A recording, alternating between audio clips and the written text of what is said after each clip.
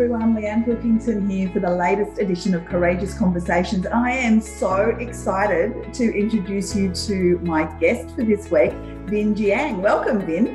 Hi, Leanne, and hi to everyone listening. Thanks for having me. Absolute pleasure. Thanks for being here. I'm sure a lot of you are not aware of the work that Vin does, but I stumbled across some of your videos when I was doing a presentation on perceptions. And so I've mixed the little clip that you do with the close-up magic, and you throw the tissue over. You throw the tissue over her back, and I just absolutely love that clip. And so I've been stalking you pretty much since then, and of course then did one of your online masterclasses back in May. I decided with all of the lockdown and everything, I needed to do something for me because I was giving so much of myself to our Real Estate Institute members and my Lang & Simmons franchisees. I really wanted to do something for me, so I did one of your masterclasses, which I absolutely loved. I've done a lot of that sort of stuff before, and it was really, you're very good at what you do. And I love that you say that, because before you just told me you don't say things for the sake of saying things. I know, absolutely. People that know me know I don't say nice things for the sake of it. It's not my style. So no, it was just awesome. And so what I would love to do is to maybe, if you just give everybody a bit of an overview of what you did do until you sort of moved back to Australia just recently, and then we can sort of go back in time. Well, if I give people a bit of context, For me, I've just come back from Australia. I was in the US for the last 3.5 years, and I pursued a speaking career over there. Mm-hmm. And I did a bunch of speaking, and it's a fascinating industry to navigate. And to me, I became particularly interested in it about 5 years ago. So I've been speaking as a keynote speaker now for about 5 years. And my journey is that I started as a magician. And to me, magic has two areas. There's the technical sleight of hand area, and then there's the showmanship, which is the fancy word for communication skills. So for me, I fell in love with the showmanship aspect. And as I was keynote speaking, I decided to speak about communication skills and why it's so important. So I've done that for the last 3 years in the US. And because of the whole COVID-19 situation, I wanted to escape back to Australia. Can't blame you for that. It's all getting a bit crazy over there. And to give you the up to the moment kind of update, I've done 3 weeks of quarantine, 2 weeks in a hotel, 1 at home, about to go crazy. Oh my goodness. And you've got a little one as well. So that would have been an interesting experience. Yeah, almost left him in Melbourne. Almost couldn't handle it and left him there. So if we just go back a little bit, you were a magician. Yes. Living in Adelaide. Yep, born and bred. And you won an award.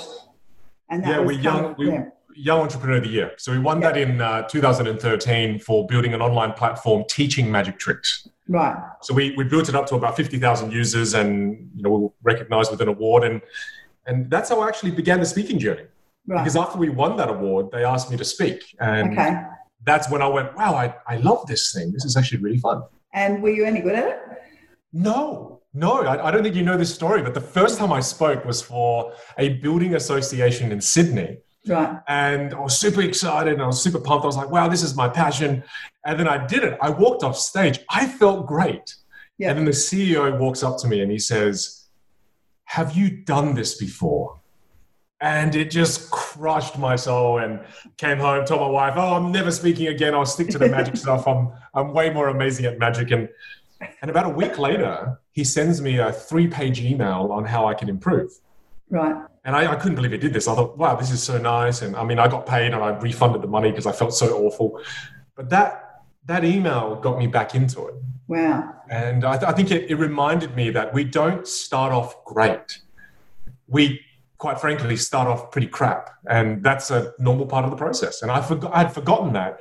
Yeah. Because I think one of the problems is once you get good at something, I got really good at magic, you forget the beginner's mindset. Right. And I forgot it because I thought, I should be immediately good at this. And it was quite a humbling experience. So how did you get good at it? Relentless repetition. I think one of the methods, I've taught you in the class as well, Leanne, is that you've got to watch yourself back. Yeah. And especially if you want to get good at communication or presentation skills, you have to watch yourself back, because when you watch yourself back, that acts as a mirror. And, I've been to a lot of different offices around the world, and I find that a lot of people tend to have mirrors in their office to make sure they don't have anything in their teeth, or they make sure that, the way their dress looks right. You need to have a mirror for your vocal image as well as your visual image. And I've actually had students who have gone 15 years without having a look at their vocal image, and they don't realize they have something metaphorically stuck in their teeth. Yeah. So to me, through the process of recording and reviewing, I was able to start to polish the way I was able to communicate. I was able to understand certain things that made me come across arrogant, certain things that made me come across insincere. And it's just that process of recording and reviewing. And being willing to go, you know what, that sucked. And wow, I came across as a bit of a, know-it-all, or whatever it is. A lot of us don't want to actually admit that stuff. Absolutely. And I think that the longer we go without doing it, the harder it is to do it. And this is why everybody hates watching a video of themselves back, or that they hate listening to themselves on audio. Yeah. However, it's just, again, one of the most important things as we try to improve ourselves as communicators. Well, because that's the way you look and that's the way you sound. Whether you like it or you don't, it is what it is, right? And this is probably quite sickening for the listeners and the viewers, but when I watch my videos back, I actually quite like it now. It's disgusting. I know, I'm a monster. It's disgusting. But I think it's important for us to like the way that we sound. It's important for us to like the way that we look. Yeah. So it's a part of, and I went through that process for years, Leanne. I mean, I really wanted this career. Yeah. So I did about 6 months of vocal training, not to become a singer. I also did about 2 to 3 years of theatre. I did improv to learn how to become more free with my body language. And I didn't do that because I wanted to become an actor or a comedian, but rather I did it to learn what makes a great communicator. Well, you did encourage everybody in our class to do improv. I finished our class on the Saturday and I started my improv. There's news for everybody. I started my improv on the Wednesday night. It was absolutely bloody hilarious, can I tell you? It's so funny. It's the most fun we have as adults. Yeah, yeah. And I think it's important to talk just quickly why I kind of promote improv so much too, is that improv is a place for us to play. Yeah. And when you start to do improv, a lot of people are so afraid of going on stage and going blank and, what if I forget what I'm going to say? The skill of improv gives you a sense of confidence like nothing else, because no matter what happens, you can improvise your way through it. Mm-hmm. You'll be no longer scared of going on stage, or you won't be scared of doing an interview, because you and I right now are doing conversational improv. Yeah. And because we've got a bit of that experience with the improv, it's so easy to go back and forward. And I think people have to realize that's actually a skill. Yeah. That you can learn. Yeah, it was really it was a lot of fun. I had to become a life coach for dolphins for sessions. So that was, and of course I had my husband sitting down there. He could hear everything I was doing, and after I got off the Zoom session, he just went, "Whiffy, what on earth was that all about? Don't worry about it, Bob." Probably did you join some kind of weird cult? Exactly, doing dolphin impressions. Yeah. Anyway, I'm not going to go back there. Oh my goodness, that's hilarious. But you see, it's look, again, I think it's a place where you learn an incredible skill that at the core of it all, it's for confidence. Yeah. And it's a fun way to gain confidence, and it's a great way to expose yourself to discomfort. Yeah. Because I think at the end of the day, to become, again, bringing it back to communication, I think to become a great communicator, we have to increase our discomfort tolerance. Yeah. Because communicating, whether it's about difficult topics or communicating in front of lots of people, they're uncomfortable situations. Yeah. So the better our tolerance, the better we're able to serve those in our community, in our company, in our business, our clients, etc. So to me, it's really important. Yeah, the first couple of lessons, there were times when I felt like I can just press that little red leave button and jump out, and what are they going to do? No one's going to be able to find me, right? I'm at home, safe at home, because it was making me feel really uncomfortable. But then I realized that was actually the point. And, the older you get and the more senior and the more experience you get, you don't put yourself in places of discomfort very often, right? It was valuable. Which reminds me of that quote we were speaking about in the masterclass, and it's that by Mark Twain. He says that you worry less about what other people think of you when you realize how seldom they do. That's so true. We tend to have this kind of perception that everyone is looking at us, everyone's watching and waiting till we do something wrong, but everybody is more concerned about what they're doing, and the fear of judgment from others, it's an illusion. Yeah. I mean, other people, they barely think about you. They're thinking about themselves and what they need to do for their family and the groceries and what they're going to cook tonight. So I think we need to learn to recognize that the fear of that judgment, it's actually an illusion. Yeah. Yeah. Yeah, absolutely. And so what prompted the move to the US? I started my career as a speaker here in 2013. Mm-hmm. And so I built a fairly solid career here. Mm-hmm. And to me, I've always looked at the US, I don't know if it was through watching movies and everything, but I just went, wow, what a great challenge it would be to try to build a really successful career in the US as a speaker. Like it would give me an opportunity. You know, I'm young. At the time, it was just me and my wife. And I thought, well, my mum always said this. My mum said, look, son, we've groomed you to fly. So why don't you take these wings for a test? And she always pushed me to try something more, try something bigger, and stop kind of flying around in my comfort zone. What a beautiful gift. Yeah, mum's pretty cool. Yeah. Mum's pretty cool. She I think she makes my brother and I sometimes a little bit too confident, which could be bad for us. But it's great. She always tells us, you're capable of more. There's more to you. And so I've always had that kind of nagging in the back of my head. So I thought, the US. Yeah. Hear about this American dream and all these things. And then I mapped out the blueprint. I remember buying about 15 books on how to build a keynote speaking career. And I read them all within 6 months and mapped it all out. Had a plan, asked my wife, you want to do it? And she said, yes. I was like, bugger it, let's do it. And then just as we were about to leave, found out we were pregnant. Oh, wow. So your baby was born in the US? No, absolutely not. Okay. Born here, absolutely. So we were like, look, let's wait till the boy's born. Yeah. And we literally moved when he was 2 months old. Yeah, right. Okay. And so how did you do that? How did you find business and build your business over there? So while my wife was pregnant, she's an incredible woman. She's like, well, why don't you fly back and forth now to the US while you're pregnant and lay down the groundwork? Yeah. So what I did was I researched all the bureaus, the speaking bureaus. I researched all the speaking managers. And I started to do my due diligence. Yeah. And to give you a bit of insight, I realized that there was a International Association of Speaker Bureaus. Okay. So even speaker bureaus have an association. I thought, this is great. Yeah. So I looked for the past presidents of that association. Yeah. Not for the current president. Too many speakers go for their attention. Yeah. And I reached out to one, built really good rapport, really good connection, found a keynote in the US, offered to do it for free. Yeah. Then flew the past president out, flew multiple bureau agents out. Cost me a fortune because I didn't know what to do. So I thought, look, best way for me to get their attention is fly in business class and put them in a swanky hotel. Wow. And say it's all on me. And I genuinely did that. It cost me a lot of money, but I did it. They're all like, wow, you put us in a hotel and you pay for it? I'm like, yeah, I'll do it all. Just come watch me speak. And that event was... That's confidence. Again, mum's fault. I've fallen on my face multiple times though, so this is just some of the winning stories. And then, all right.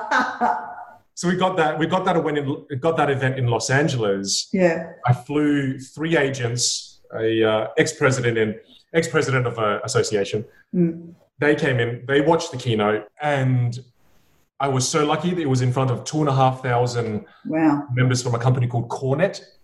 Mm-hmm. Crazy, but big standing ovation at the end. They were blown away. They said, all right, let's fly you into the bureaus. Let's meet the bureaus. Yeah. Let's get you onto our books ASAP. Yeah. Wow. So that year I flew back and forth to the US about 6-7 times. Yeah. Yeah. Luckily, my wife is a pharmacist, so I was sleeping most of the way.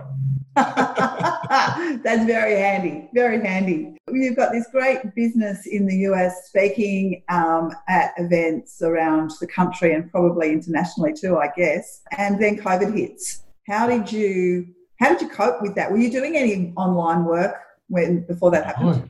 Not at all. My business was purely live events. Yeah. So I was doing about 80 live events a year for corporates. And then I did about 6 to 10 of my live workshops myself. So I produced my own live events. And when COVID hit, I remember it was early March, I was still doing keynotes. Yeah. And then by mid-March, my entire diary was wiped clean. Yeah. It wasn't 90% of the business gone, 95%. It was 100% of the business gone. Yeah.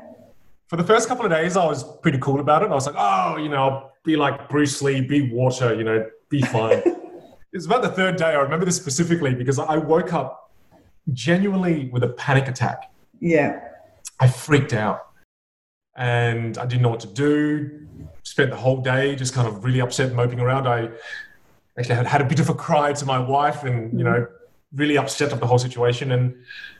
And then that's when I realized that when I started blaming the world and damn that person who ate that bat, and when I get so upset, I'm just taking all the power away from myself.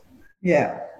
And I just kind of said, well, look, if you kind of take responsibility of this and try to save the business, what would you do? And that's when I started building the virtual studio and doing classes online and had to learn everything from scratch. Yeah. So it was an intense period of becoming a mad scientist.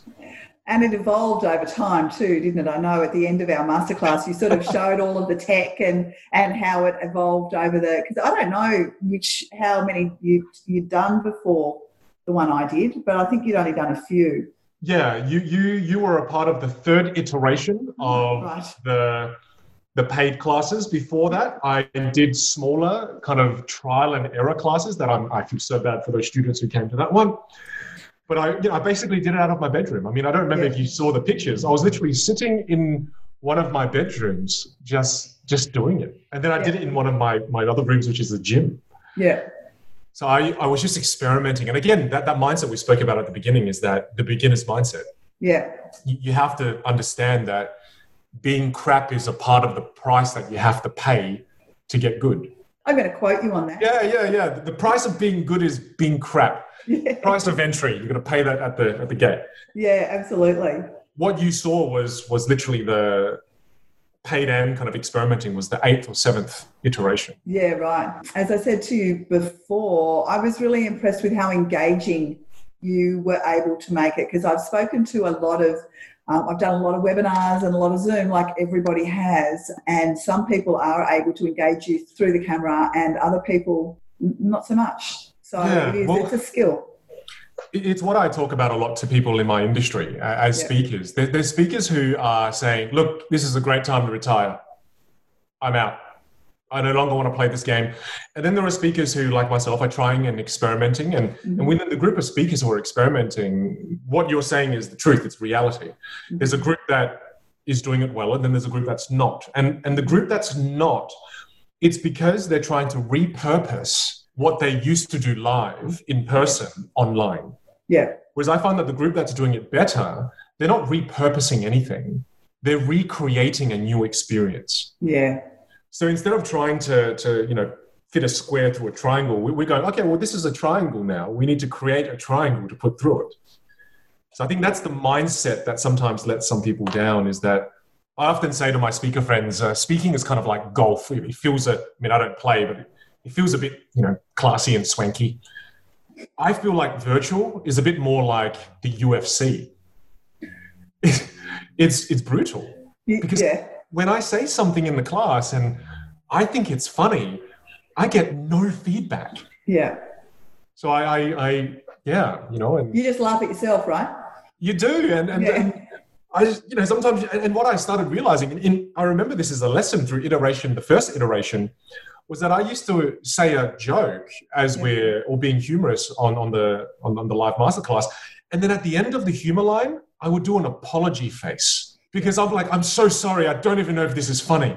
Yeah. So when I watched myself back, because I watch every masterclass back, I go, why do I keep doing that face? Yeah. And it's because, again, you need to learn, this is a new environment. Yeah. yeah, it's actually more draining.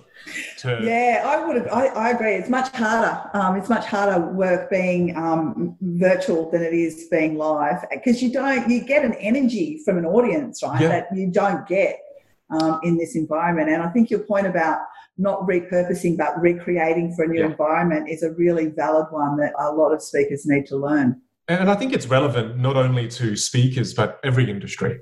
Yeah. I think even in real estate, for example, right? As the real estate industry is going through this, I think having that mindset of how can we recreate a new experience and something completely different, as opposed to how do we just put something in place of it for now? Yeah. Yeah, that makes sense. Yeah, I think we live in a world now where I think COVID could be around for a while. I think it's going to come back. And as the world's learning how to adjust to it, like we're seeing in Victoria right now, some businesses are not going to survive this current lockdown. Yeah. So to me, I think every business needs to start to look at how do we future-proof ourselves, or how do we pandemic-proof ourselves, and it's not easy. The answer is never simple. No, that's for sure. Now, you said to me, obviously, you've had 3 weeks in quarantine, which would be quite the challenge. And you've kind of started it's given you the time and space to reimagine what your world looks like from a business perspective. Tell me about that process and where the business is going to go from here. A huge part of it, Leanne, was I realized that I spent the majority of my life living just to work. I'm a massive workaholic. And that's one of the dangers of doing what you love is you do too much of it that you forget, and you sometimes neglect your family and you neglect your friends and your other responsibilities in life. Mm-hmm. I'm a huge victim to that. So to me, reflecting upon that in this next chapter of my life, I really want to actually work to live, to put simply. Yeah. I want to build a business around my life as opposed to building my life around the business. Yeah. And the big move home was that big first step towards that. And when I look at it, I look at Australia as a beautiful middle ground. Mm-hmm. America is incredible for career. I've never experienced opportunity like that. Mm-hmm. But the lesson I learned was the more success you want, the more you have to sacrifice. Mm-hmm. Yeah. Now, I never saw the correlation between those two things. I only saw the rosy side of success. Right. Oh, the more success, the better. The more success, the better. And my old man said one thing to me that just kind of really shook me. And he said, "A king that knows the limits to his desires will rule a lifetime." Wow. Was your dad Confucius? Yeah, I think he's sounds a bit like it. Line connected to Confucius. He's very Confucius-y, which sometimes becomes extremely annoying because he's like, the actions you take are like the wind. And I'm like, what? Oh, gosh. Yes, he should just grow a beard and he'll start.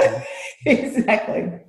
But when he said that to me, it made me realize that I've started to lose track of, desire and greed and the want for more, which was actually ultimately causing me a lot of pain. Yeah, right. The more you want, the more you have to suffer to get it. Yep. So you just got to learn, what are the limits to your desires? And to me, I took a look back at my life, Leanne, and reflected with my wife. And I just realized this next chapter, I want to live more experiences where I love camping. So I want to go camping more. And I've finally become okay with, having no toilets and pooping in the ground and stuff. So that's fine. Thanks for sharing that. That's awesome. Yeah. Very transparent human being here. But I love being out in nature. Yeah. And I find it very healing. Yeah. So to me, I love doing that. I love doing other little things. I want to explore different passion projects that are not tied to any form of commercialization. Yeah. Nice. Just have fun again, which I haven't done in a very long time. Yeah, right. Yeah. So to me, it's living and then it's building out the virtual business. Yes. Okay. Speaking a lot less. I've dropped the speaking to, I set a max of 15 events a year. Okay. Going from 80 to 15.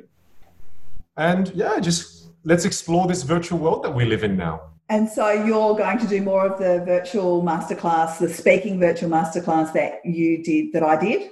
Yes. There's more of that. Yeah. I think again, one of the things I've learned as well is that when you do too much of something, you no longer enjoy it. Yep. And I mean, it's like, but the way I learned it was I couldn't believe there was a point in my life I actually hated magic. I was like, that's impossible. Magic is one of the most fun things in the world, but I did so much of it that I loathed it. Yeah. So now I said to myself, okay, I don't want to hate these virtual things. Yeah. So I want to do maybe one a month. Yeah. Maybe one every 2 months. Yeah. Otherwise, so what else will you do? I also still want to do my live events. Yeah. I get a lot out of doing the live events. I mean, kind of selfishly. Yeah. When, one of the concepts I talk about in the masterclass is breaking the mold. The idea of breaking out of our comfort zone to explore our voice and our instrument. Yeah. When it's live, Leanne, I can push you further. Yes. When it's when it's virtual. Yeah. Understanding the foundations to the concepts and the philosophies, I think it's great. Yeah.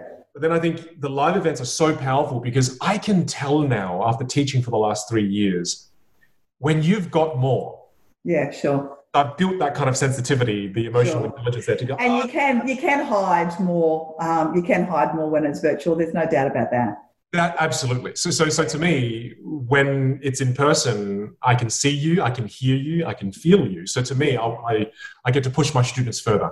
Yeah, yeah. So to me, between the virtuals, the 15 events a year, and the live classes, I think that's professionally that's enough. That's enough for me. Yep. And what you're doing here, I'm truly intrigued by this. There's this whole idea of doing a podcast. Yeah. So one of the studios that, you can see the mess behind me is a podcast room. Yep. So I'm building out a bit of a studio to explore this, to have fun. Yeah. So podcast from Vin in our future. Yeah, it'll be with one of my best friends in my life, and every episode we'll be discussing a book that we really loved and adored, and extracting the lessons from it and discussing it, challenging it. Oh, fantastic! Yeah. Like a virtual book club. Yeah. Except we want to stress test some of the ideas. Okay. And just deep dive into it and discuss it at length. Well, I will look forward to. Please let me know when they are up and live, and I'll share them with my network as well. Maybe don't share the first few because remember, as you start, they're going to be crap. And share number 6. I can't even remember what my first podcast was. I'm going to have to go back and remember who my very first guest was. Oh. That's terrible. I've done about, I don't know, you'd be close to number 50, I think. Wow. So, I'll have to go back. You're very fluid. It shows. It shows. You're very fluid. I've done a lot where it's a bit, so you're very fluid. And I don't do any research either, which is probably not good. But that's when the improv comes in handy, right? Well, this is why this is spontaneous. It's we're creating as we go. There's something way more special about that than kind of pre-planned. Exactly. It's way more dynamic. So if anybody who's watching us would like to see more about the virtual masterclass or understand what you do, when we will be able to have live events again very soon. Yeah.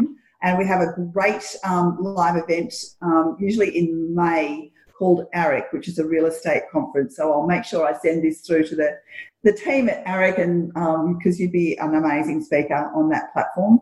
Oh, thank you. So how does everybody find you? Look, you can find me you can find me on social media. I'm pretty responsive there. It's Ask Vin, so AskVinH.